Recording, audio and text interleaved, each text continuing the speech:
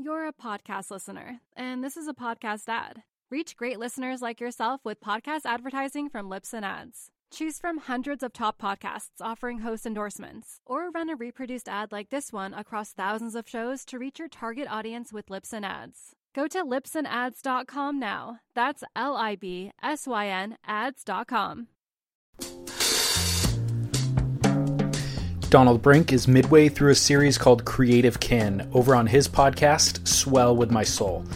This week, he chats with board builder and pro surfer Derek Disney. Creating a new dish that has all these different ingredients, and it's a lot like a surfboard, really, is putting all these ingredients into something or whatever. But lately, I've also been doing sculptures and stuff, and been really excited about that, because after building surfboards for a while and having this expectation of a function, it's been really fun to use the same production practice but for something that's completely unfunctional, and you can just make it however you want and without having to float at the end of the day or like.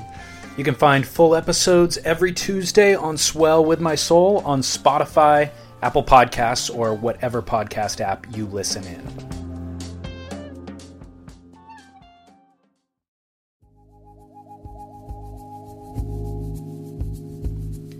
Today's podcast with Taylor Knox is sponsored by NVS Fins. I remember being in Shaping with Al, and once he said something to me once where I was like, kind of threw me off, really, because didn't expect him to say it, but he said, I shape my surfboards around my fins. And I was like, that's an interesting comment. Like, he was like, it took me so many years to get the right set of fins for my surfboards. And I was like, kind of like, wow, that shows how important fins are, really. Yeah. You've heard from NVS owners Jamin and Leif here before. Some listeners at that time purchased fins. One listener actually had NVS make them a custom template, and that's the kind of service and benefit that you get from a small company. Well, after lots of R&D, Taylor Knox just released his own model with NVS. You can order a set on surfnvs.com, and you'll save 20% by using our promo code, which is the word podcast. Yeah, you think about like, God, man, I probably gave back some really good boards. Yeah. Exactly. That I just had bad fins in. Totally. And I love the foil of their fins, and I love how, like, I don't think a fin should flex until the top third of the fin. For me, personally, that's what I like.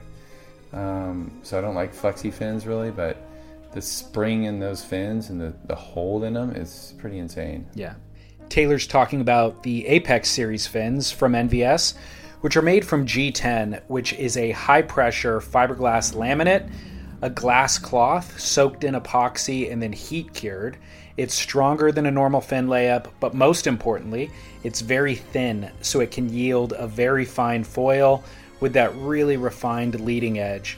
So all Apex Series fins, including Taylor Knox's, are 20% off with our promo code podcast on surfnvs.com. We'll hear more from Taylor about fins towards the end of this show, but until then, surfnvs.com, promo code podcast. Kind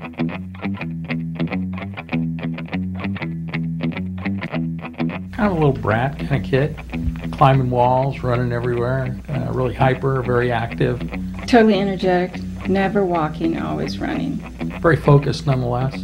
He realized early on that he wanted to surf, and this is what he was going to dedicate his life to.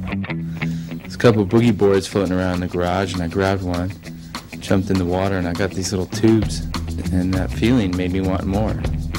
He was looking at the magazines, and he thought, wow, what a life.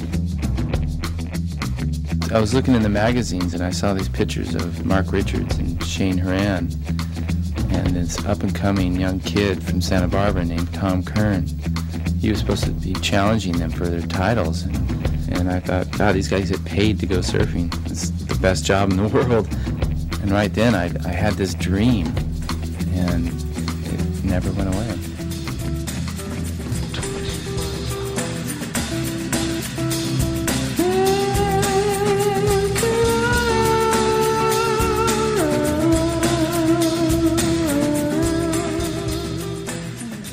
That's the opening of Taylor Steele's 2002 film Arc, a surf film biography featuring today's guest. Taylor Knox needs very little introduction. One of the most filmed and photographed surfers for 2 decades. He is best known for being the most accomplished power surfer of his generation. And that power, those frontside gouges, were the envy of everyone, from predecessors like Tom Carroll to contemporaries like Kelly Slater, and on through today's tour competitors and power-based surfers like Connor Coffin. Yet, despite all of the reverence and accolade, and despite spending 20 years on tour, Taylor's competitive successes were inconsistent. He debuted at 24th on his rookie year, which was 1993, and then he finished 5th in 1995, then dropped to 35th in 1998 and fell off tour. He requalified in 2000 and finished a career-best 4th place in 2001. A decade later, in 2011, he became the first 40-year-old surfer to compete on the championship tour. Kelly Slater would be the next the following year. Knox also notably won the inaugural K2 Big Wave Challenge in 1998 for paddling into a 52-footer at Todos Santos, cementing his legacy for not only longevity, but also for well-roundedness. Those fluctuations in Taylor's rankings are a central theme throughout our conversation because they seem to be completely contradictory to how balanced and centered he is mentally and emotionally, and even how consistent his fitness and surfing has been since the early 90s outside of a contest jersey. So I wanted to know Taylor better, and I really feel like I accomplished that through this conversation. So my name is David Scales for Surf Splendor, and I hope that you enjoy this conversation with Taylor Knox.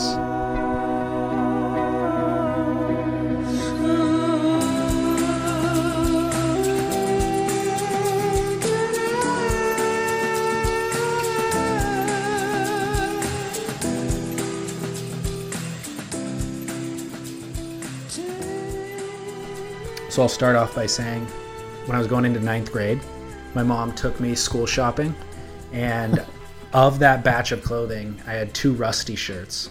One of them with Kalani Robb on the back, and the other one with you on the back. And those were my pride and joy going into my 9th grade year. Oh, that's classic, man. Yeah, those are good times in surfing. You know, that was kind of when it was all getting big and all the companies are growing, and yeah, that was a good time in life. You know, I enjoyed going from being an amateur to signing, like a pro contract with Rusty. It was kind of a big step in the right direction. Do you remember being featured on the back of those T-shirts? Sometimes I do. Yeah, I remember a couple of them. It's funny to look back on that graphic design, now when you look back and there's a lot of tribal tattoo stuff going on. Totally. And, yeah, it was definitely, that early 90s, but it was cool. It was very cool to be, like I said, when you're felt like you're on a team with a bunch of really good surfers, it was a good feeling. Do you have any of those shirts as relics that you can show your kids nowadays? I don't think so. Maybe my mom, because my mom's a saver and a hoarder. Is she? Totally. And she probably, she's got boxes and boxes of stuff that I tell her to throw away all the time. And she thinks my kids are going to want to see them, and I'm like, no, they're not. Yeah. It'd be good just to have. Yeah, as a relic. I'll have to go through the boxes someday. It'll be pretty funny. It'll probably holes in them, but that's funny. Yeah. You're right, though. From a graphic design standpoint, I can't imagine now any of the brands putting the athlete themselves on the shirt. Yeah, you only see that now with people that win world titles. They'll make a T-shirt like... You think so? Like, is there a Gabriel T-shirt or a John's image on a shirt? I think Billabong did a shirt for Italo this year. Oh, yeah, you're right. Yeah. The Stoked shirt. Yeah, and I'm getting one of those shirts, and I'm stoked because I love Italo. So do you really? Yeah, I think he's super cool for... I don't know him really well, but like from what I do know of him, I think he's great for surfing. Why?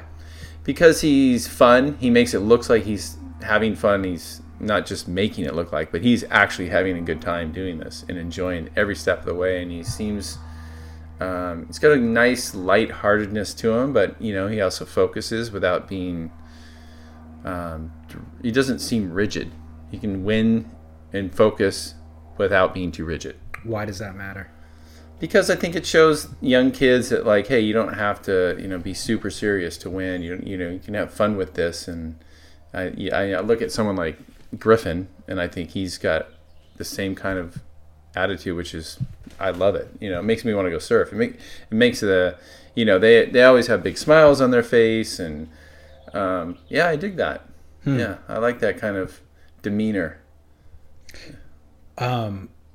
It's interesting. You look at somebody like Gabriel, who is like so dogged and persistent in his goal to get tens, win heats, win comps, win world titles. Doesn't look like he's actually having fun.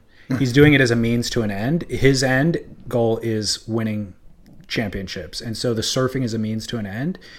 But I almost feel like what he's not realizing is that the fun thing that you're talking about translates to the judges' scores.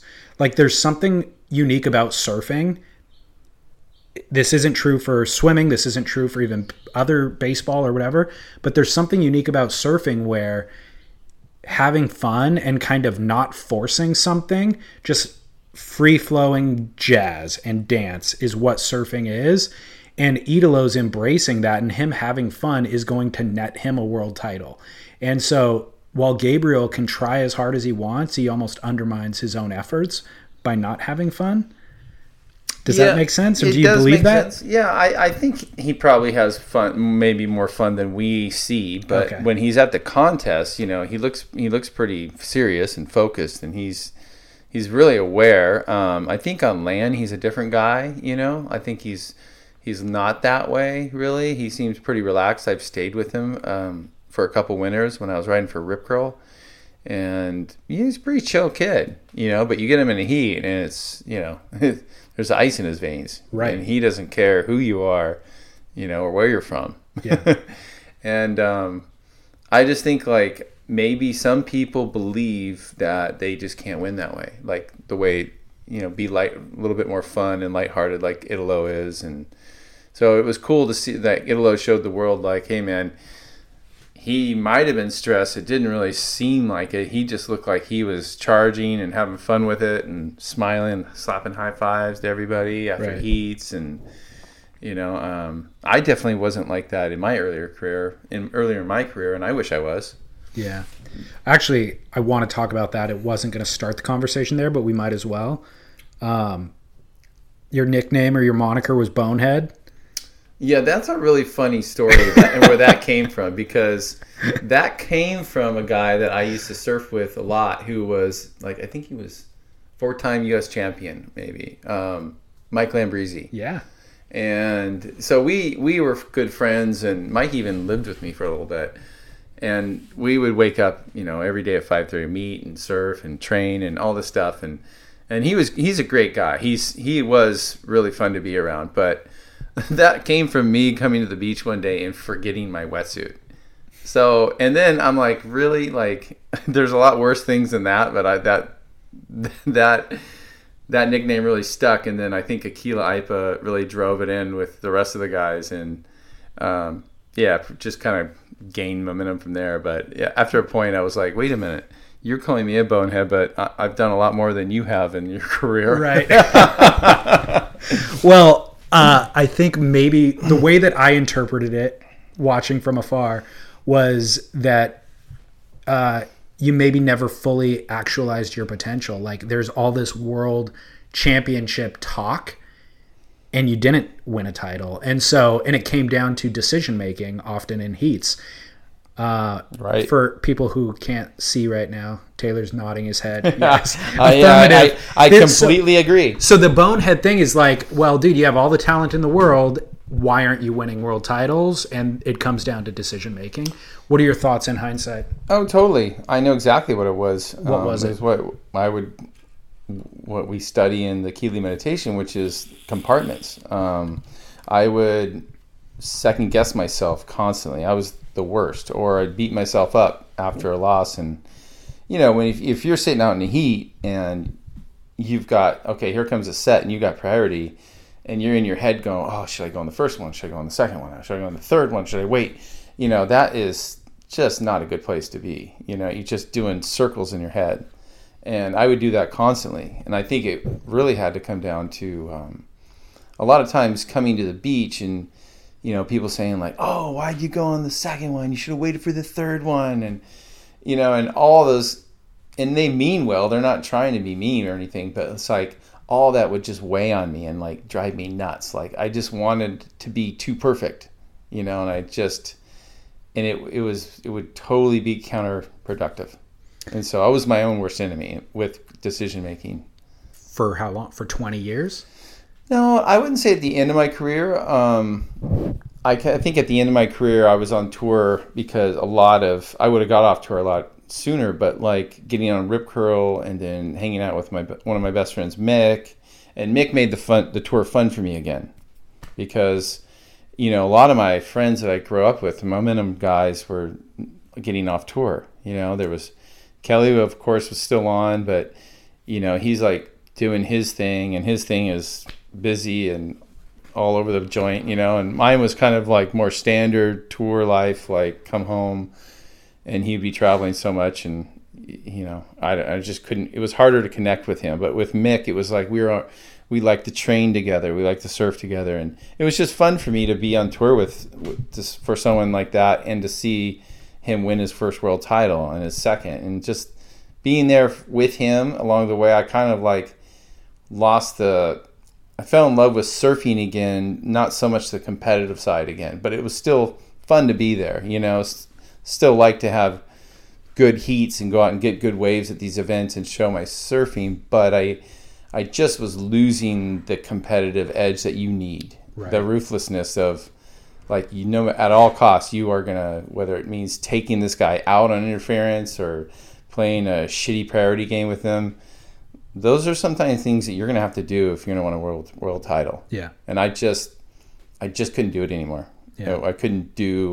I didn't like the way I felt afterwards. I'm not saying there's anything wrong with it, but I'm just saying for me personally, I just did not want to play the game anymore. Right.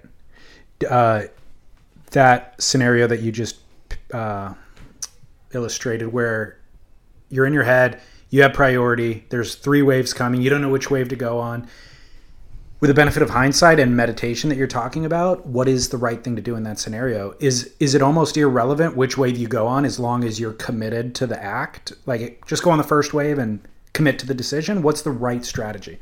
Well, that's always, I mean, for me, there'd be situations where I'd have priority and my coach would be like, why didn't you just sit on them? Like, why didn't you just stay out there? Why'd you catch that wave? And it opened up the door for him to catch a wave too at the end, and I was like, because man, that wave looks so fun. Like, I gotta go, I look at Sebastian Zietz sometimes and I'm like, yeah. He had the same, he has the same virus, he just gets so excited and just wants to surf that he sees waves as in a matter of like, this wave just looks so fun, I can't pass it up. It's not what you want to do if you're really That's a good comparison, by the way. I never thought about that. Just we can't help ourselves. I'm definitely, there's no secret, I'm a way better surfer than a competitor. Right. That's the way I've always been. I think competitive surfing was a means for me to do what I wanted to do my whole life, which was stay in the ocean. Right. So it was a way for me to make a living, and I could be on tour and just kind of qualify.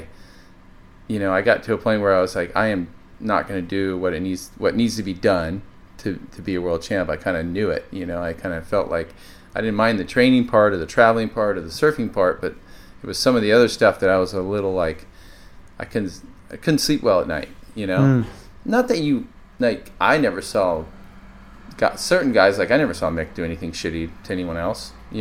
Like he still won 3 world titles. Right. And then you saw some stuff that was pretty ruthless, and you're like, wow, okay, but he won a world title, and that was the end justifies goal. The means. Yeah, and justifies the means. Yeah. But the end for me will be, I don't know, hopefully in some way off distance in my late 80s or 90s that I stopped surfing. That'll be the end. It wasn't like the tour was the end for me. It was just, Right. It was just a chapter of my surfing life. Right. Talking about being in your head and getting in your own way during the competitive years, if you realized that that was your problem then, why weren't you able to rectify the problem? Like, I'm curious to have this conversation, or want to have this conversation for kids who may be in a slump, that are surfing competitively, that understand exactly what you're talking about and they identify with it because they get in their own way too. How do you correct course? I feel like it almost gets worse once you recognize it. It's almost harder to then correct. What are strategies? For me, it wasn't. Yeah, I mean, you're right in that sense. The snowball gets bigger. Right. And the harder, for me, I was brought up to, try hard, try your hardest, give it 110%. Well, that was what my coach, I was working with, I think, in the last few years of my tour life, I was working a lot with Chris Gallagher and stuff, and he'd be like, dude, can you just go 75%? But it was so ingrained in me to always go 110%. And then people would they would come up to me and they would like that about me. Like, dude, I love that you go 110%. I go, yeah, but sometimes that's not the best decision, and I lose because of it. But it almost came like a part of me. Like, I had to do it because people liked it, and it was an old habit I just couldn't break. I don't think I broke it until I was off tour. Really? Yeah. I just couldn't do it. It was very frustrating because I knew what was going on and I still couldn't stop it. So it's kind of like if you watch someone and you're like, oh, they're going to do it again. Yep. I know they're going to do it again, or even you maybe in the lineup, like you paddle out and you're like, I'm not going to get frustrated with this crowd today. Sure enough, you get frustrated. Well, you told yourself you weren't going to do it. Yep. But here you are, frustrated again. Yep. So what is that? And that's what I wanted to study with the meditation, is what is driving us. That's obviously not, I don't believe that anyone is born a serial killer, or abusive. They were abused. So it's just, they're just, passing on what they've learned. And that goes the same for compartments. I believe that it gets to be where you feel like this is part of Taylor Knox, when really it isn't. It was just something I took pride in. And I think there's a saying, pride before the fall? Totally. Yeah. So, I mean, I found out that statement's pretty damn true. It's one of the 7 deadly sins. Right. So there you go. Yeah. I find we'll always be the ones who get in our own way. There's people feel victimized in life, or like, oh, my boss doesn't want to promote me or whatever. It's like, your boss wants you to perform. That is in their best interest. Your boss will never be the one subjugating you. Like, right. You will always be the one who gets in your own way, and if it isn't through bad habits, it's through pride. It's like, well, now you're successful and you feel proud about something, that'll also undercut you. So humility is key. It is. And there's a lot of times there's a private war going on inside your head, and people, you don't even know it. You could look at someone and you would never know that what's going through them inside, Yeah. And that's one of the things that I was looking to a second point, which, let's just say our primary point. I was looking outside of myself all the time to try to correct it through coaching or training harder, or I don't know, this supplement or that supplement, or techniques or belief systems, when really I just needed to be alone with my own thoughts. Because I don't know, what could be more important than understanding your own thoughts? Yeah. I haven't found anything more important. And what's motivating you, and baggage that you're carrying that are making you feel that you need to be that guy who's going to deliver 110%. Yeah, we've all seen it, right? Like, we all have friends that get into bad relationships, and we're like, God, they're doing it again. Right. Like, they're on their 4th bad one, and always ends bad for them somehow or some way. And you're like, probably a pattern going on here to check out it. Totally. Yeah. So tell me about the meditation. How did you discover it? What is the meditation? What are you practicing?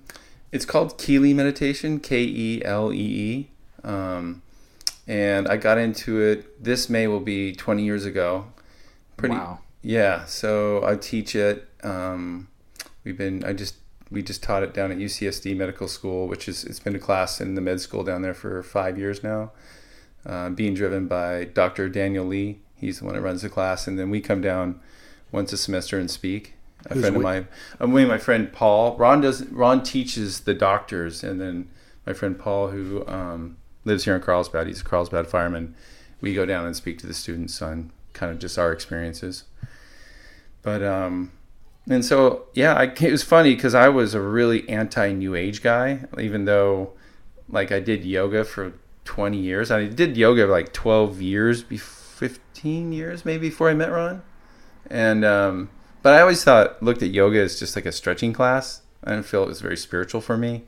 And then I started to really plateau in the class, and I was kind of like, yeah, whatever, like some of the bigger egos that I've run into have been in yoga classes. So I didn't see much there. And a friend of mine, actually was Brad Gerlach, suggested that I go and meet up with Ron because I was going through a real hard time in my life.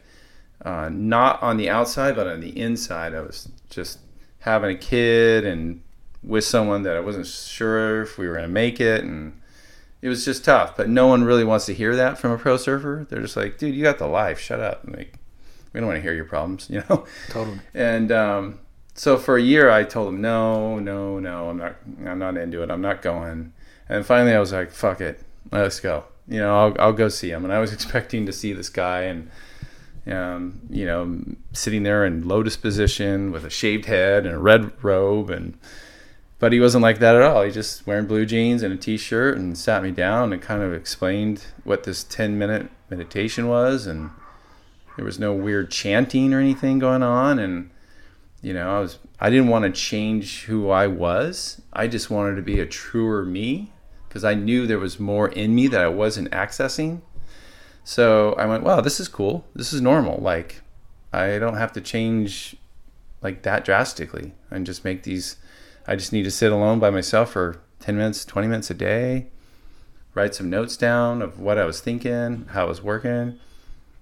Good. I'm good with that. I don't have to sit in positions for 4 hours and meditate. Like, right. That's impractical for me, So yeah, that's how it all started. It was funny enough, I was pretty resistant until I just was in a place where I was as unhappy as I've ever been. But if you looked on the outside, I was like, I should have been super happy. Well, it's weird is when you get everything that you've desired and wanted, it doesn't affect your happiness, like those things are all superficial, as it turns out. How long were you practicing until you started seeing benefit, and what were the benefits? Well, for me, in the place that I was in when I saw him, it took a couple months, but I don't know why I just knew it would work. I just really felt like it was. And then I started thinking, like, this is great because I don't need him. He told me, hey, I may never see you again. And I was like, great. Just teach me how to do this and be on your way. And I like that.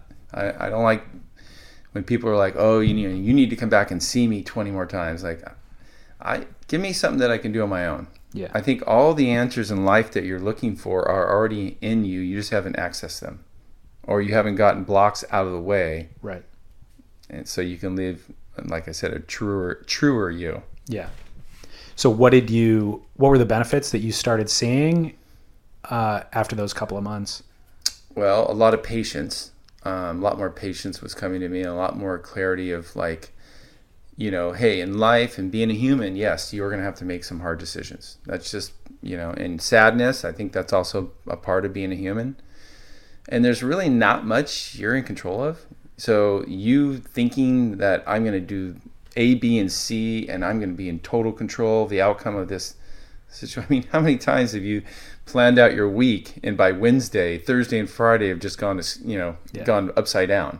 Right. So it's like, okay, you can plan as much as you can, but the only guarantee in this universe is change.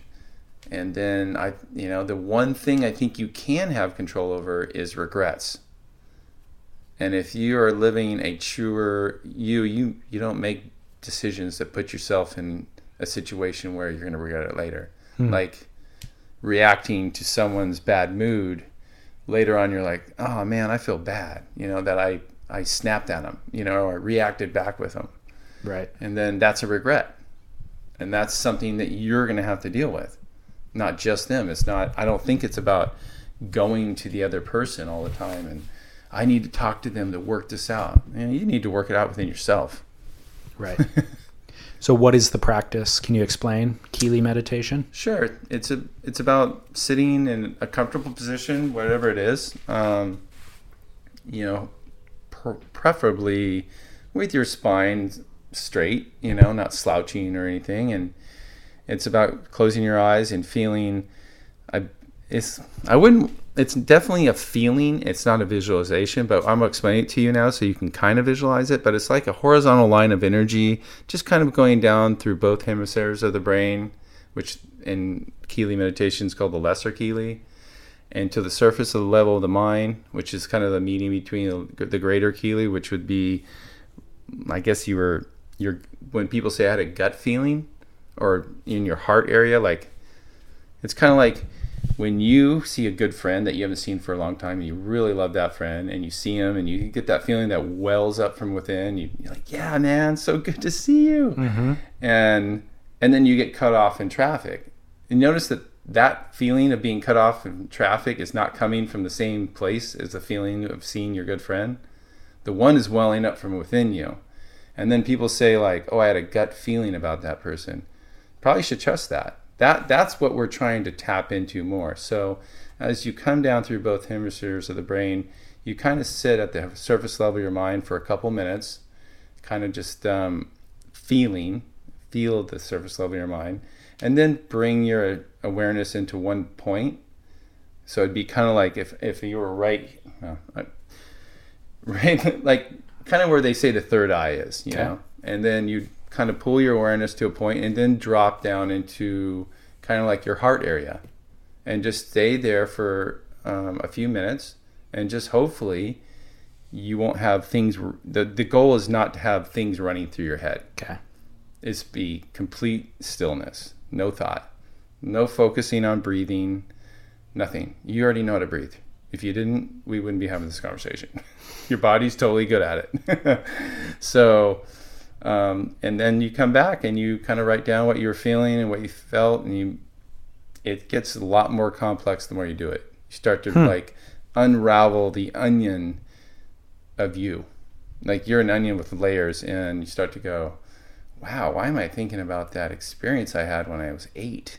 Like, I didn't realize that it even affected me. Like you start to think about things and go, wow, that huge fight that my parents got into when I was 13, I still like have that memory very vivid. Why do I, and how did that affect me? I didn't realize it affected me and kind of made me, shy away from things. Or everyone's got a really unique path. No one is the same. Right. And I could say something to you and the next guy could say the exact same thing and you might take it differently. Totally. Yeah.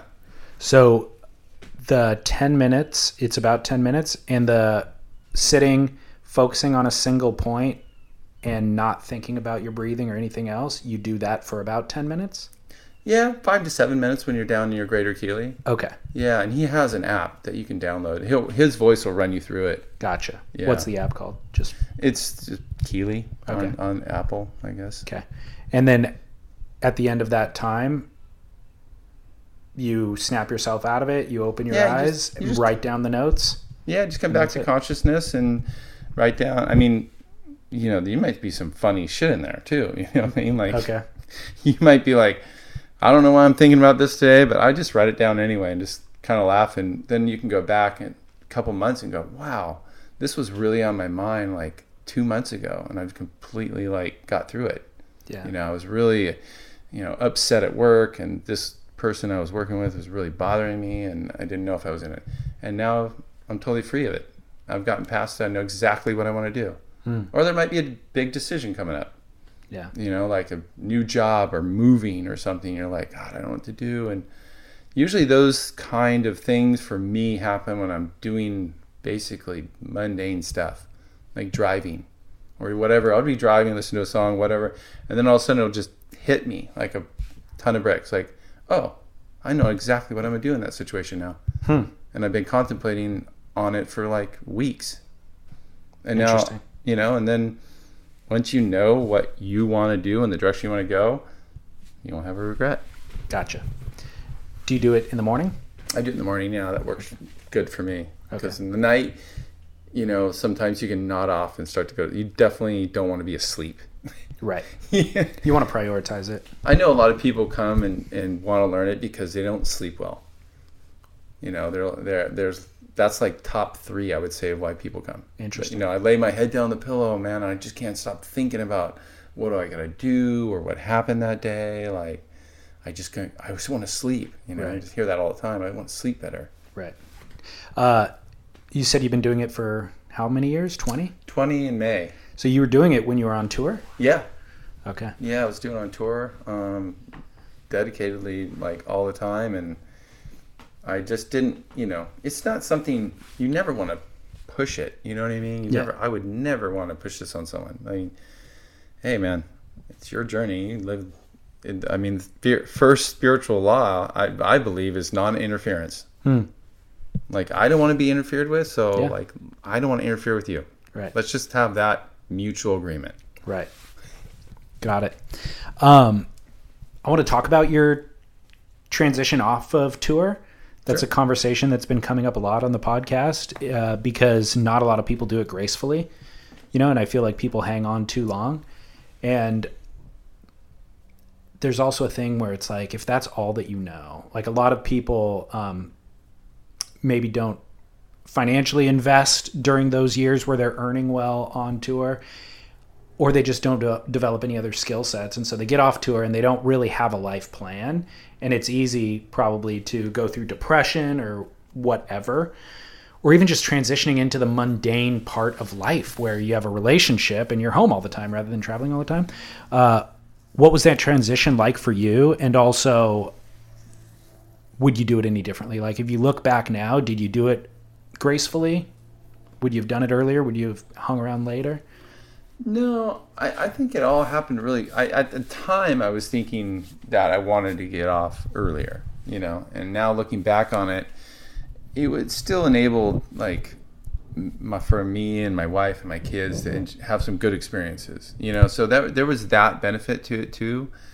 So a little bit of travel, and you know, the kids got to meet a lot of the guys I was on tour with, and that was cool. And the friendships we have, that's what makes me think. Like, I don't think of trophies. I think of all my friends that I met around the world. Like, really, really good friends that I've had for over 20 years in Brazil and in Australia and South Africa. Like, man, it's like, how else would I have ever met these people? No way. It came from surfing, you know? Mm-hmm. And then to have them come and stay with us and be able to share that with them. And so, no, I feel like I got off tour pretty gracefully, and only because I was doing the meditation. I think I would have had a much harder time for sure. Because you don't know. You start to go, well, this is my value because I'm being told from the industry, like, you're worth this when you're on tour, or you're not worth this because you're not on tour. Right. Like, why would you let someone else decide your worth? Right. Totally. Yeah. You sacrifice a lot by traveling the world. Obviously, relationships at home and all that sort of stuff. And you were doing it for 20 years? Yeah. Was that how long? So you sacrifice a lot for a very long period of time. Yeah. What was that transition like coming home? And do you have any regrets about being on tour for 20 years and what you gave up? That was something that plagued me pretty hard on tour. Was when I was on tour, that would hurt inside to call, you know, back home and hear what the kids are going through and not be there. That was the hardest for sure for me, you know, like, and you can't really have that. I don't know, if you do have that feeling, you've really got to be able to find a way to be at peace with it, because it can drive you crazy. You know I saw it drive a lot of guys crazy that were on tour, that, you know, their wives or girlfriends back home were, hey, you know, I need help and you're not here, and And that's all true, you know. I mean, and for some, it was like it got to be too much, and they would just quit abruptly and be gone, you know, even though they were easily good enough to stay on tour. Right. It was just too much. Yeah. You know, and I think I found a balance in just by being like, okay, well, no matter what, there's bills that need to be paid, and I'm gonna have to work no matter if it's on here or off here. And I kind of looked at it like we're gone about the same amount of time as an airline pilot, you know, and or you know, like, you know, I think firemen work 10 days a month, you know, and like we were close to all that kind of stuff. So I just kind of like went, okay, like I'm in that category of they're doing it. There's thousands of people out there doing it, and I'm just one of those people that have that schedule. And when I'm home, though, the cool thing was I was really home. I was home all day long. Right. You know, and then when I was gone all day long. Sure. Yeah. Do you feel like would you have done anything differently? Could you have invested in relationships more? Do you have regrets about any of that stuff? No. I mean, there was relationships along the way that it was all about the timing. It seemed like the right, you know, time to have that relationship. But then, you know, obviously if you're not still with that person, it wasn't meant to be. Exactly. You know, something didn't work out. And it was, like I said, it's more to do about you and working stuff out within yourself. Yeah. You know, it seems like now maybe more than in your era, people are bringing their wives and kids on tour. Yeah. I don't remember seeing that a lot back then. No, I mean in the 80s, I don't think anyone did really. No. Yeah, and then like you saw a lot of it. Like Danny Wills would bring his kids on tour. You know, he was one of the first guys that just said, you know, I don't care how much money it costs. Fuck it. You know, I need to have them here. Otherwise, I'm not going to be here. I don't want to be here. So, and now you got, you know, tons of guys like Ace Buchan and Philippe, and you know, tons of guys will bring their. And Joe Parco traveled a ton with his kids. I mean, that's family. How he won a world title with his family on tour with him. And I feel like it could go one of two ways. Like they could be a distraction. The family could be a distraction.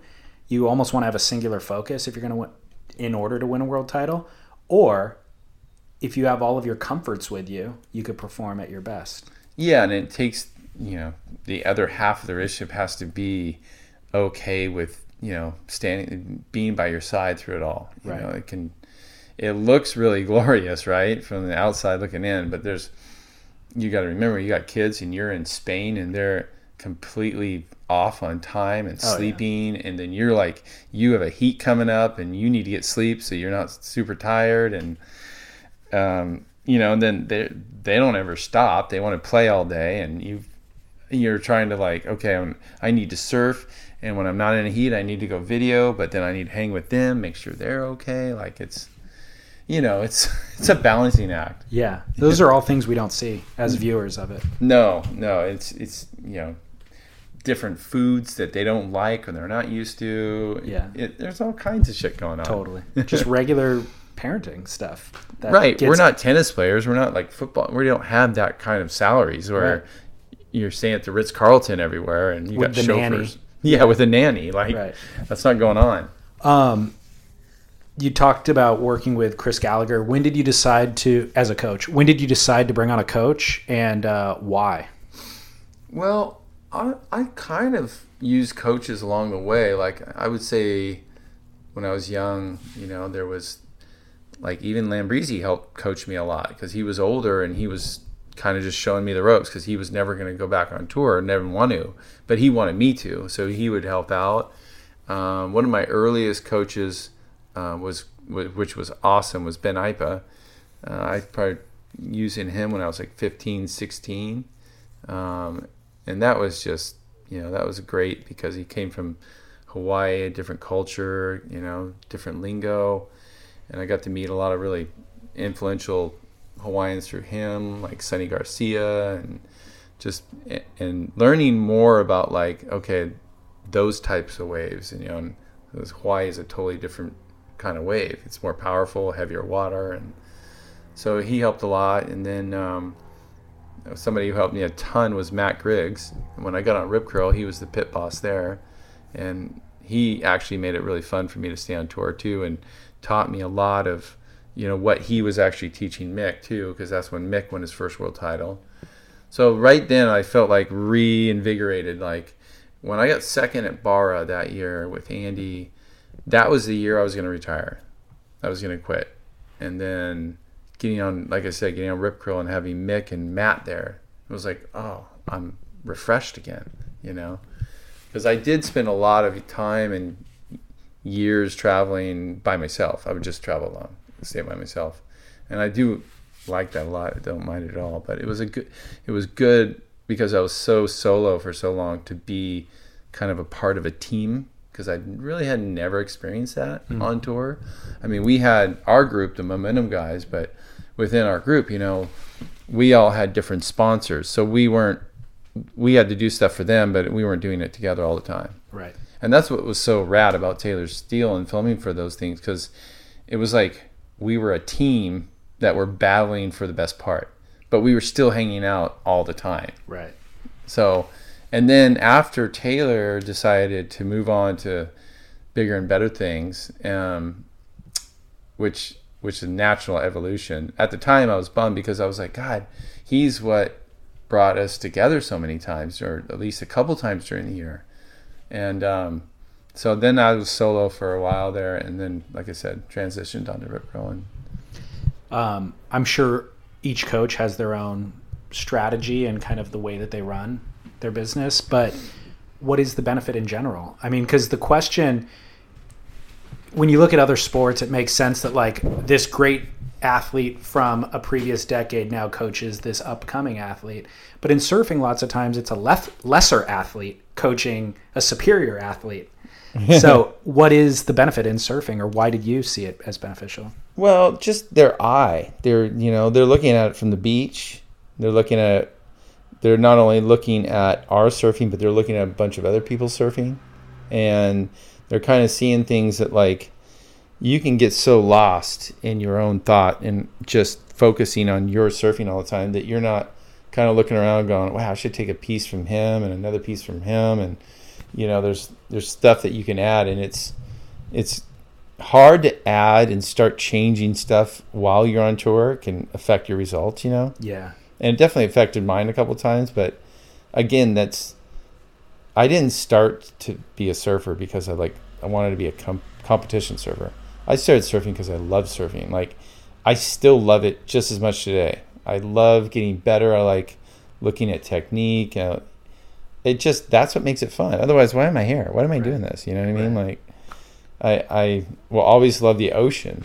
Like, but I can get in the ocean body surf. I can get in the ocean a bunch of different ways. Right. But for surfing, it's like there's always something to figure out. So the coach provides like context and perspective that helps you understand the greater picture, where you fit into it. Yeah, and you might be the kind of guy that like, hey, I like to take off and always go down and do a deep bottom turn, and Gally might go like, hey, why don't you stay up high in the beginning of the wave, then drop down and do, he's looking at different angles and different timing for different stuff, or you can really get in a rut where you just kind of do your thing because you're good at it, and he was like, let's mix it up here. Let's give them a different look. The judges want to see a different look from you. They get excited when you give them a different look. Right. Totally. Yeah.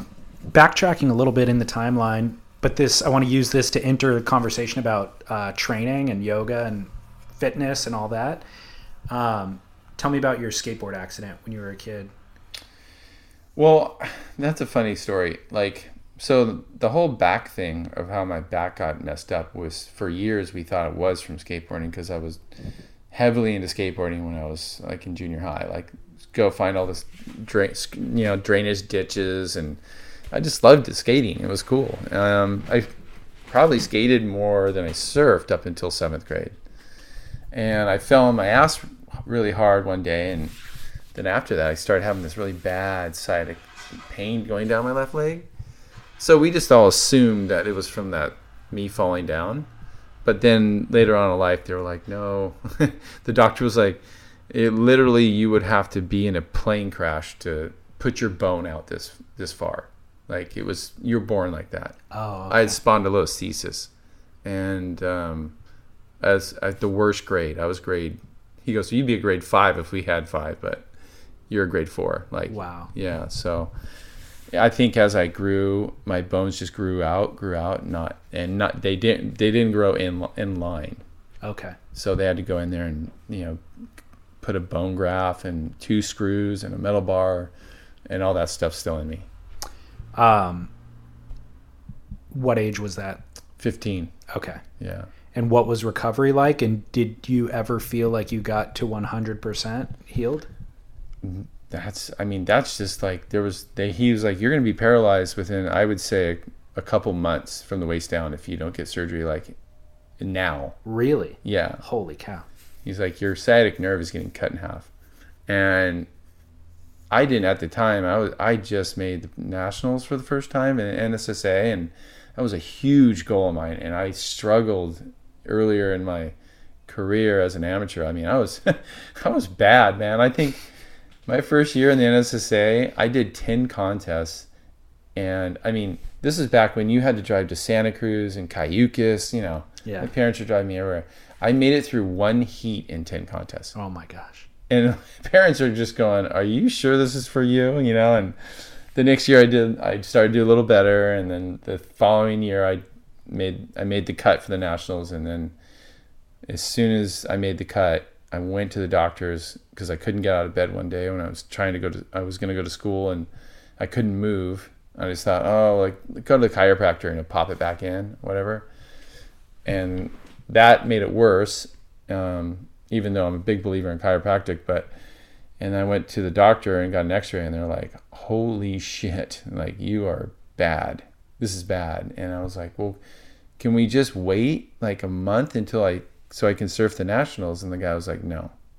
And that was devastating. Wow. That really, and then he told me I was never going to surf again. He put me in a back brace from my chest to my knees. I had to wear 24 hours a day. For how long? 9 months. Whoa. Like, I had to sleep with it. I had to like sponge bath, like lay on one side, take off the top, sponge bath, because I wasn't allowed in the shower because he was like, if you slip in the shower, you'll be paralyzed. And it was a nightmare. It was embarrassing. It was depressing. It was like I spent a lot of time in my room. Crazy. Yeah. Not knowing if you'd ever get to do the things you love. No. And then I healed up pretty good because he was like, wow, at 6 months, he's like, man, you're healed. Go. And I was like, really? He's like, yeah. So. Have you ever felt the effects of it since, or do you feel 100% recovered after that? The funny thing is I have no pain where that surgery is. Okay.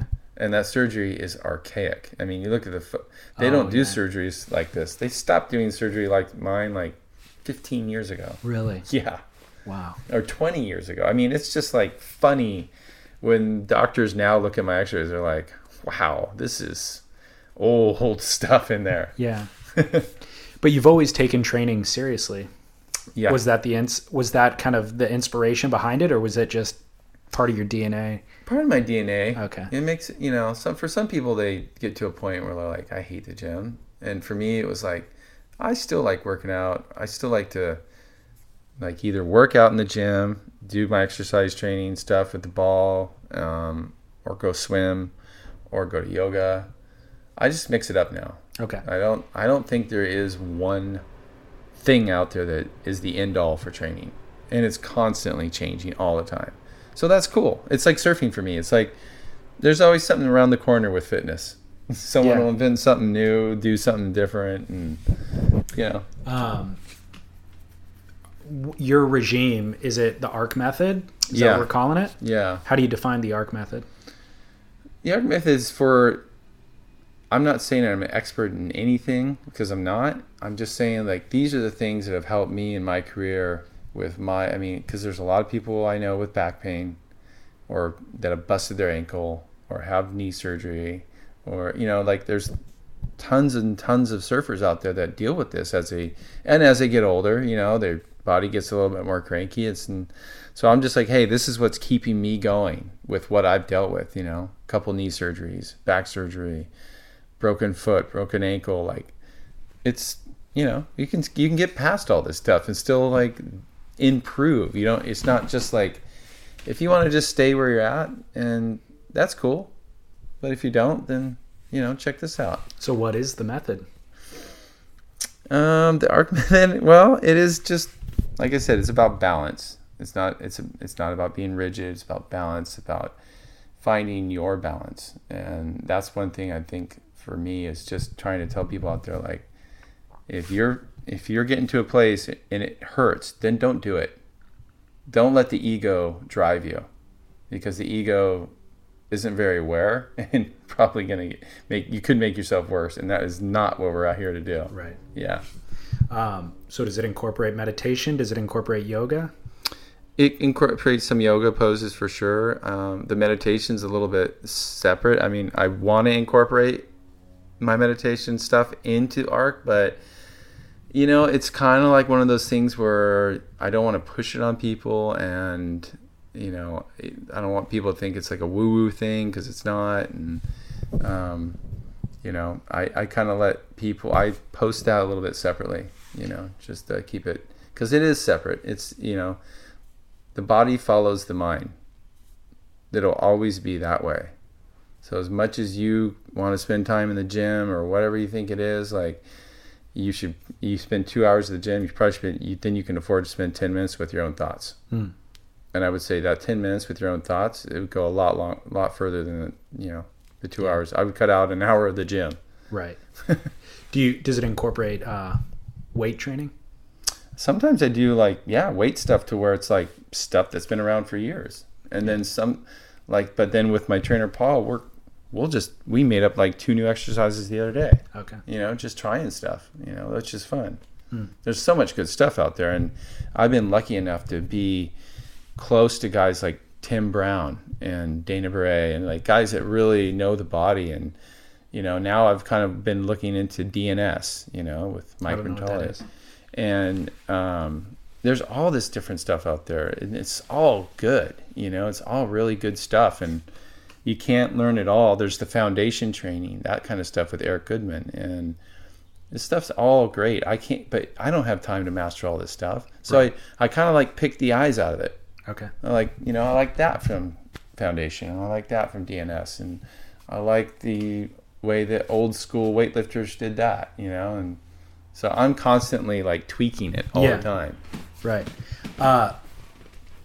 Where does diet fit into this, or like what is your kind of philosophy on diet? What do you eat on the daily? How does alcohol fit into this? And what are your thoughts or policy on drugs? Well, diet, it's a big thing. It's definitely something to pay attention to. Are you rigid?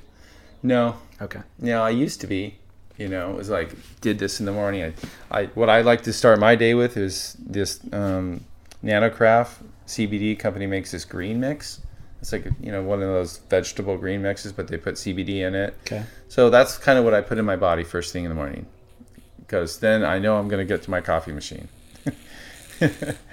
So I like to wake my stomach up.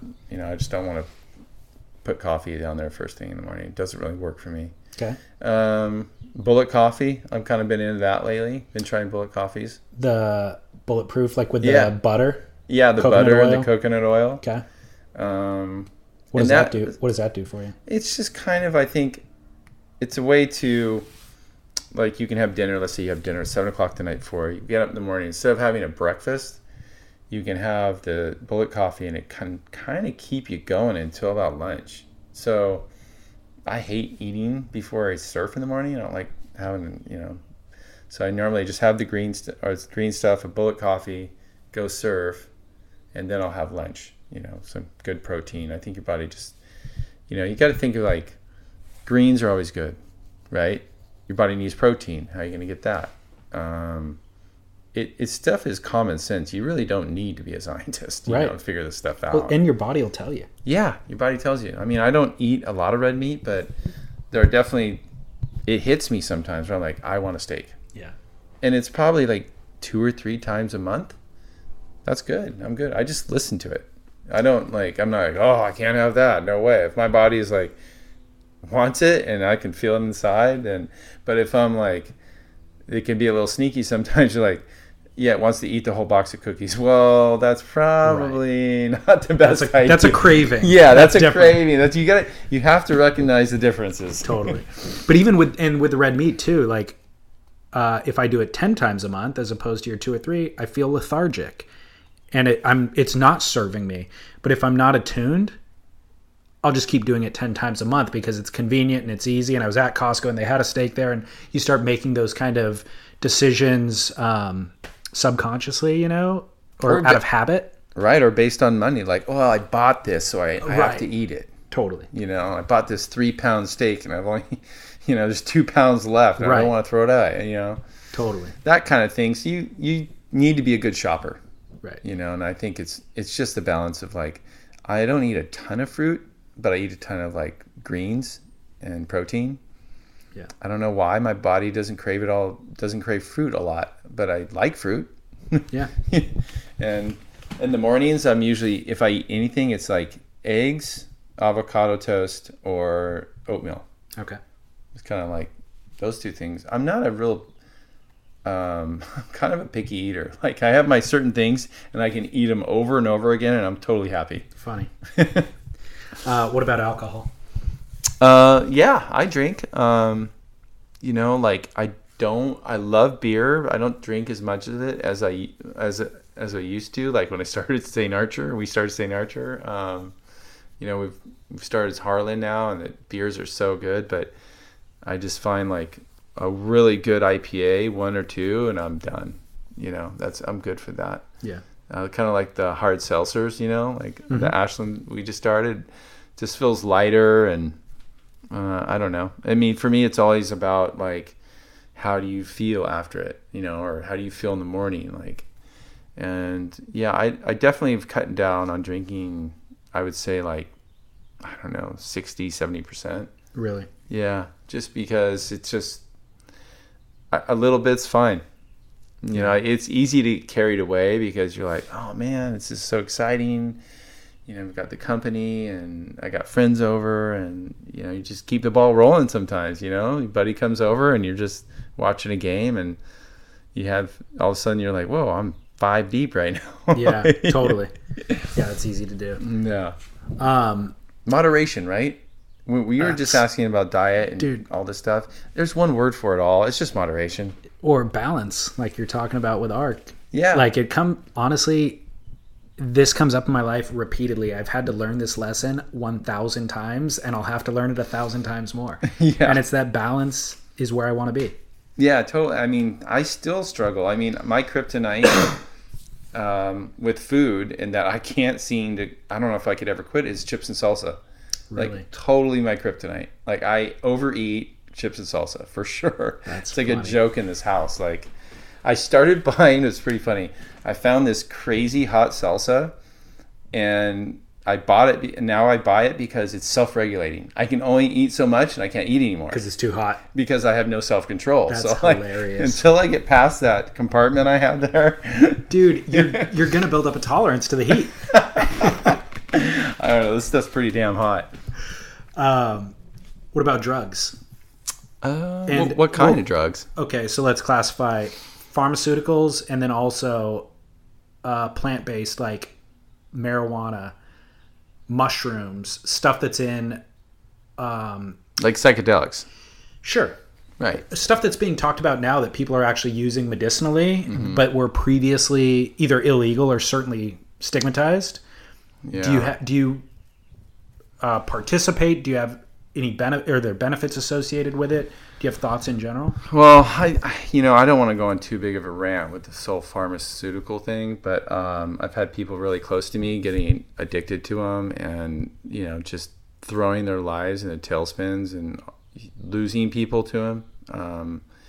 I'm pretty anti-pharmaceutical drugs. I'm sure people will say that, well, they've saved my life and whatever. But this epidemic right now of the Oxycontins and fentanyl and all this shit that's out there that they're giving people for, simple back pain. Like my son blowing his back out, just training too hard and doing jiu-jitsu, and he went to the hospital and they gave him Oxycontin. I was like, are you fucking kidding me? You gave my son Oxycontin?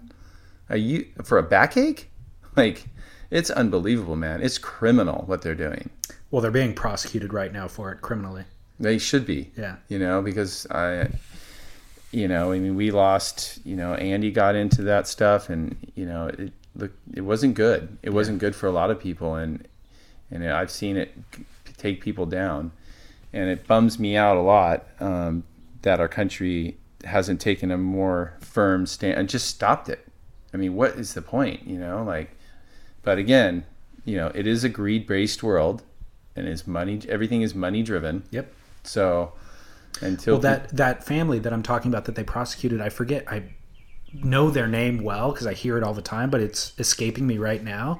But the amount of money that they made off of it, and then the amount of money that they were spending in lobbyists lobbying Congress to get all these legislations passed to prevent them from being held accountable, basically, for this, is insane. It's insane. And the pharmacists who were prescribing it had 24-hour-a-day pharmacies open with people in line that they were just basically, it was a full-on drug sales operation, and they're overselling somebody's prescription, and then they're selling that stuff on the street for $40 a pill, $50 a pill, and it's essentially the same thing as heroin. It's an opiate. It's the same exact thing as heroin, and if you get cut off from it, you go get heroin. Yeah. So that's my take on the pharmaceutical side. It's a real big, huge, elephant problem in this country, and I hope smart people make good decisions in the White House someday. It's kind of why I want to have the conversation, though, is to stigmatize it, to stigmatize the use. There's, for some reason, it's okay in our society to prescribe drugs, to treat whatever your ailment is with a prescription drug as the first course of action. And I think we need to almost stigmatize that first course of action. Pharmaceutical drugs serve a purpose at times, but also there's a lot of things that could be solved or corrected without that if you take just basic diet and exercise. Let's start there. Go outside for a walk, things like that people just aren't doing in their daily lives that I think they'd see a lot of benefit from, and then consider pharmaceuticals down the line, depending on what the ailment is. Right. And like my mentor Ron says, the problem is that when we were kids and before cell phones and internet and all this stuff, you would go outside and escape into nature as a kid. And now people escape into a phone. It's a big difference. It is a huge difference. And it's the phone that algorithms are set to keep feeding you things, basically outrage. Outrage gets the most clicks. So the phone, the algorithm's just kicking you stuff in your little echo chamber, making you more kind of enraged, feeding into your own biases already. Right. It's an unhealthy, entirely unhealthy thing. Like I said, this guy Paul that a friend of mine that I do the Keeley with, he had a really good point the other day. He goes, it used to be that sex sold, and now it seems like hate sells. Yeah. And people are so full of fear. There's so much to fear out there, coronavirus, fear it, totally. Economy, fear it. They're just selling boxes and boxes of fear to everyone, and people are buying into it. Totally. Oh, you're gonna get cancer. Oh, economy's gonna crash, and you're gonna get coronavirus. I mean, it's just Jesus. Do we not have enough to worry about on a daily basis without them piling on all this other fear? Right. It has to be a reason for it. I would say there's some sort of control there, maybe on the government's part or something that, it can control the masses and can direct them. Yeah. There's a book I read, I think it was called Stealing Fire. That's a pretty good book about, and they talk about controlling society through diet. We can get people to move more towards carbs if we want, or we can get people to move more towards sugar if we want. And people don't even know what's going on. No, they have no idea that they're subject. They're being directed. Influence. Totally. Yeah. Crazy. So then the other, style of drugs, the more natural ones like weed or mushrooms, Yeah, I would say this. I'm really happy that it's legal. It should have always been legal. I think it's ridiculous that, people, I think about people that spent years and years in jail for weed. And now it's totally legal. You can walk around smoking a joint. And Yeah. God, those poor people, It's crazy. decades of their lives, So, again, you're going to have to be able to regulate yourself. Yeah. And I don't think it's a good thing for young people. Like, I don't know, it seems that if there are some underlying issues going on already, it can enhance it or take people further down that track. Right. Yeah, sure. Maybe if you're a really good, well-balanced person with, grew up in a loving household, that, you can just breeze through it and it doesn't affect you. And I know people that have been doing it their whole lives, and when they do it, they smoke weed, they get really creative and motivated. And then, I've seen it to where it's made people sit on the couch, turn into couch potatoes. So there's a regulation there, and it's always goes back to you, right? The mushroom thing, I think there's definitely some benefits into not only the psychedelic mushrooms, but just some other mushrooms. I have a friend that has been kind of experimenting with different ones and like made up his own formula, and he's going to bring some over for me to try. And he said it's like he got off coffee. He's stimulated, he's focused. He's a neuroscientist, so he's really geeked out on that stuff, and I don't understand really what he's doing, but yeah, I want to try it. Interesting. Sure. Yeah, I definitely want to, anything that is natural, it could be a good thing. Yeah. Yeah. Yeah, I'm totally interested in that stuff too, as we learn more about it, as we've like studied it and measured it, and it's, the dosing is predictable and all that sort of stuff. Yeah. I'm totally open to find out what we don't know yet, and that we can still learn about all that stuff. You take a group of stoners or people that are stoned, and you take a group over here that have been doing shots of whiskey all night. Which group is probably going to end up in a fight? I think we all know, right? Or committing any crime. Yeah, I mean, petty theft, breaking a window when they walk home, any of it. It's just, one kind of for some reason can stimulate aggression, and the other one usually doesn't. Right. Right. Who's Chris Borst? Chris Borst is my shaper. I've met him, long time ago. I mean, I was aware of him when I was an amateur, because a friend of mine who owns Carlsbad Pipelines, we would, and this is back when Chris Miller was probably like early 20s.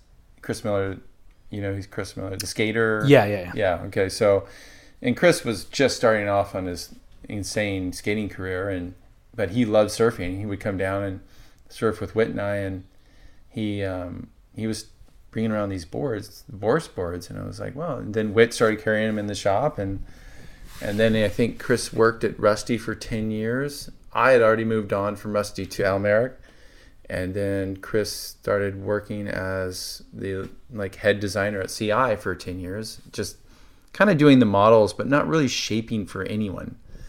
And one day I go, you know what? You're this insane shaper, but no one gets boards off you. You just design. And I was like, hey man, will you shape me a couple boards? I want to start getting boards shaped by you. And he was, yeah, sure.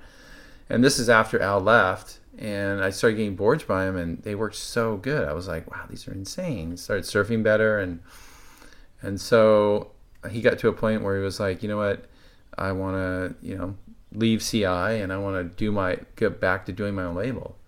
And at that time, he'd been shaping my boards for almost 6-7 years. And I was like, well, I mean, if you're leaving, I want to leave with you, because you're who I want to work with the most. And it was a hard decision because, being at CI for 20 years, it was like family. Yeah. But then there was Kelly was leaving, Rob was left, Trav Lee left with Kelly. And, those are like my boys, and still had a lot of boys up there that still work there. I love them to death, and I always loved Channel Islands. But it was time for me to kind of move on with Chris, because I felt like he had that mind that I hadn't sensed since working with Al. like a really technical mind that sees things that I don't. I can give him information like, hey, this board's a little sticky off the bottom, and I feel like the water's coming off the rail a little weird right here, and he could just kind of, Al could just fix it. You know, he wouldn't tell me really how to fix it, how you do it. Whereas Chris would like kind of explain what he was doing. We have a funny nickname for him. We call him Rain Man because he's just one of these brilliant minds. He just came over yesterday and he engineered this new piece for his shaping machine, and he was like, well, what it comes with isn't good enough. Like, it could be better. So he just designed his own stuff. Amazing. Yeah. So I like guys like that. I like guys that just are geeked out in what they do and have like a really good passion. Yeah. You know, not just someone like, oh yeah, I shape and this is what I do. And I just kind of do this, you know? Right. Are you mainly riding high performance thrusters? Pretty much, but I've kind of gotten really into the twin fin thing a little bit. Have you? Yeah, he made me a couple, and I'm like, wow, these are really fun. You know, like, I think on tour you just go, I have to ride a thruster because they're not going to judge me if I go out there on a twin fin. And Kelly's been a big, you know, getting on those Aquila IPA boards and ripping. I think people need to get past the point of like, what is the board? You know what I mean? Like, yeah. Oh, well, if he's riding a twin fin, he's just joking around or not taking it serious. Right. Just judge the surfing. Yeah. You know what I mean? Like, don't worry about what's on the bottom of the surfboard. Like, is he ripping or not? Yeah. Which style of twin fin are you riding? Like an actual fish? No, it's a twin fin with the wider nose and it's pulled in the tail with the little swallowtail. Okay. And right now I've got a little bit of, I guess you'd call it a 2+1, and we're trying to work on the outline stuff to kind of take away the one, make it a true twin fin. I've had a hard time with that little fin in the back. It just gives me a little bit more hold. Yeah. And so I'm still working out if we can get that hold without that back there, but we'll see. I feel like 2+1 traditionally referred to like a longboard that has one large center fin and the two small side fins. So for what you're talking about, we almost need to, like, it's a 1+2 or something. Yeah, it's something like that. You know, twin with a trailer or something. Yeah, twin with a little trailer, but not that little guitar pick. Right. No, this is like it's bigger than that. Gotcha. But I love the speed of them. It feels different than the thruster, you know. Like, and then you look like the Bonzer thing, and that's a whole different feeling too. Yeah. Right? But all of them work. Right. Which is cool. Mm-hmm. It's like, wow, this isn't just like, these aren't just retro boards that you got to cruise on. You can rip on these things. Right. I don't want to just cruise all the time. What does your travel schedule look like nowadays? How often do you go on surf trips? This year I got a bit of a travel. I mean, obviously it feels good not to be traveling 9 months of the year, especially with a family, but I got some decent, like, fun trips coming up. I'm thinking of going to South America to, maybe down to, I always kind of do one trip to Salina Cruz, summer usually. And just cause my buddy Bug's down there and like hanging out with him and Tom and, so we're probably I'm going to go to Cabo. Reef is sponsoring the softboard event there that Stab's doing. Yep. And that's going to be fun. And I'm going to go to Australia with Matt Griggs. We're going to do a Keeley retreat. And then I'll probably spend a few days, go see Mick or whoever, just kind of cruise around. And then I've got Nicaragua in September, another Keeley trip with Matt. And a Maldives boat trip in August, which will be another Keeley trip with Matt. And possibly, I don't know yet if it's confirmed, but maybe the Maldives Four Seasons event with the guys. So we'll see. That looks like an epic event. It is. It's really fun, man. It's like, I mean, I'd never be able to afford to stay at a place like that. So it's awesome to get to experience it. Totally. And the waves are good, and the crew looks amazing, and the event looks fun too. Oh yeah, they make it so fun for you. Every night after the event's only 3 hours a day, so they're like, crazy. And then cocktail, come for cocktails, and then you guys can just do whatever you want to do. Right. Do you ever think about getting into coaching? Yeah, I've thought about it. I mean, I've thought about and I have been coaching a little bit some local kids around here just for fun. I mean, just kind of to help them out. And yeah, it has crossed my mind, and I do love helping out kids. You know, it's really fun, and to see kind of where they're at, because it just brings back so many memories. I remember being there, you know, I remember wanting it that bad, and you can kind of see the special ones that are going to like go the extra effort to make it happen. And then there's kids that just want to get better at surfing, which is cool too. You know, they don't have any aspirations to be on tour or anything, but just I like to coach people that love surfing, you know, that are super into it. And I don't care if they're like 60, like a 6-year-old. He wants to get better, and he's gonna like do whatever it takes, and that's his passion. Could you ever imagine yourself doing it on the world tour level? I mean, I know I could do it. It's just that kind of, you're on tour again. You know what I mean? Like, and maybe a couple events, but I don't think I'd want to be on tour all year. I mean, no one's asked me, so we'll see. Right. I mean, they're not asking you because you're not selling it, but I feel like you'd be such the perfect person, especially, I mean, again, meditation, fitness, your life experience alone, like you'd be a perfect candidate. Yeah. It'd be fun to do like one event and just check it out, see what it's like, and, you know, maybe hang out with some fun people like Griff or Ethan Ewing or whatever, you know, they're just guys that like look like they're having a good time on tour, you know? Yeah. Final question. What was the last surfboard that you rode? The last surfboard I rode was a new board, a model called the Trunk that Chris just developed.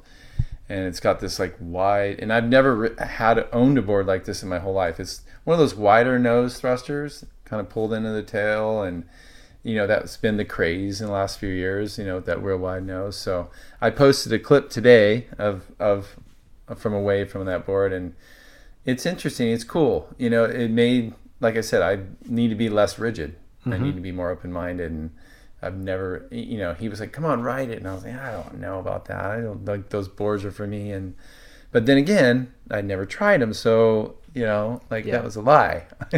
You know, I don't know. Me saying that they're not for me is just like, I was like, yeah, you just go out and try it. And then I ended up having a lot of fun on it. I saw that post. So the idea for listeners is the reason why I would use a board like that is because I'm less fit than ever and my surfing is degrading. And so I need the more foam up there just to help me out. Firstly, to catch waves. Secondly, for stability. But in your caption, you were saying that it's actually great for when the waves are not as good. Like if the wave is not high performance and fatter, wider planing surface also helps. Yeah. And for me, surfing is like speed. It's all about speed. Totally. For me. And like, when I lose speed, like I'll know I've lost it, right? So, and sometimes you can get a little bit bored when the waves are mushy. And I notice that sometimes when the waves are like waist high and mushy, I get a little bit uninterested. Yep.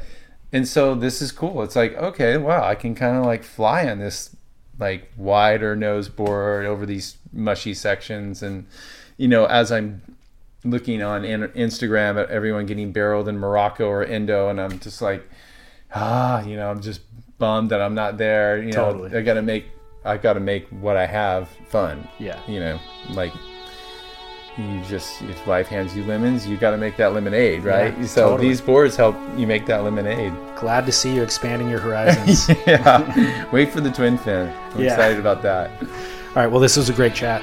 Thanks. Cool. Thanks, David.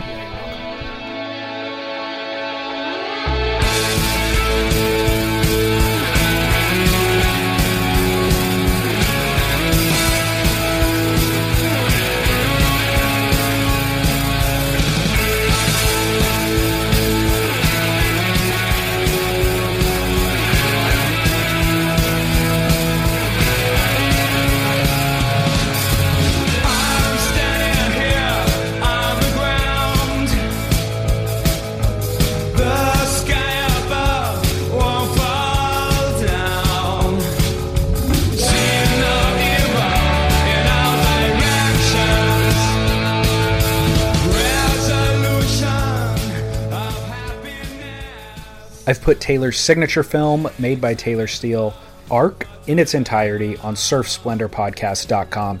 It is required viewing for anyone who is riding a thruster. I've also posted a short clip of it on Instagram at Surf Splendor, where you can follow and share this show with friends. I'd encourage you to do that. Helping this show grow helps ensure that we continue to get amazing A-list guests like Taylor Knox. So on surfsplendorpodcast.com, I've also posted a link to Taylor's Arc fins by NVS. That's Naked Viking Surf. Kelly got really into fins a lot, and then in the last several years I did. And when I got the new Naked Viking fins, I was like, okay, I remember they gave them to me and they're black.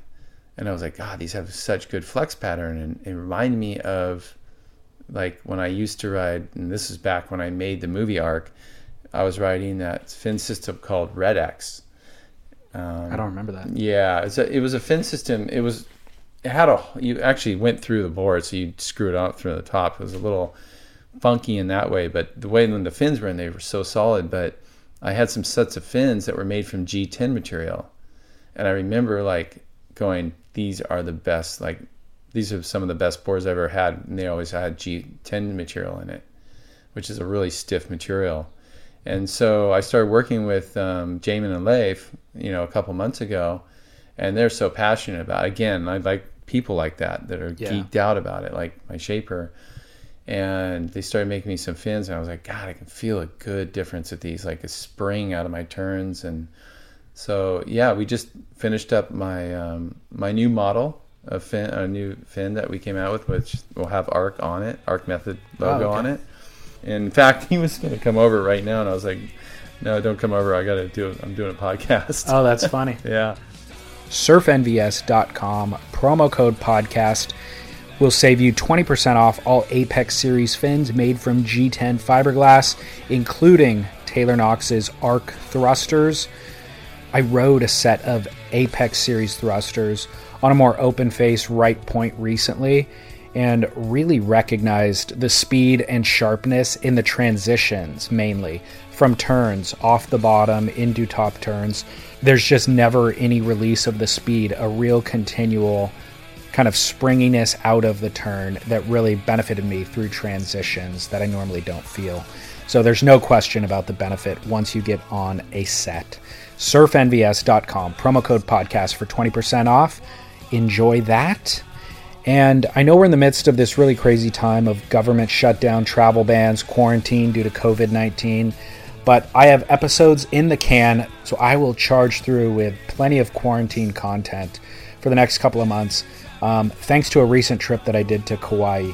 So I'm going to start that Kauai series next week and include guests Jeff Hackman, Dustin Barca, Billy Hamilton, Terry Chung, who is in his 60s and just back from Nazare, with Laird Hamilton for that massive swell. All of these guys really opened up, offered epic stories about their lives, and then insights into health, fitness, and surfing well beyond middle age. I'm really proud of these episodes. So I'll kick off that series next Wednesday. And until then, I'll be back on The Grit with Chas Smith on Friday, and then Scott and I published an episode of Spit on Tuesday, so you can go grab that right now. And that's it. This is David Scales for Surf Splendor. Stay 6 feet away from everyone for the next 2 weeks so that we can reopen the beaches, resume normal life ASAP, and shred once again. Be well.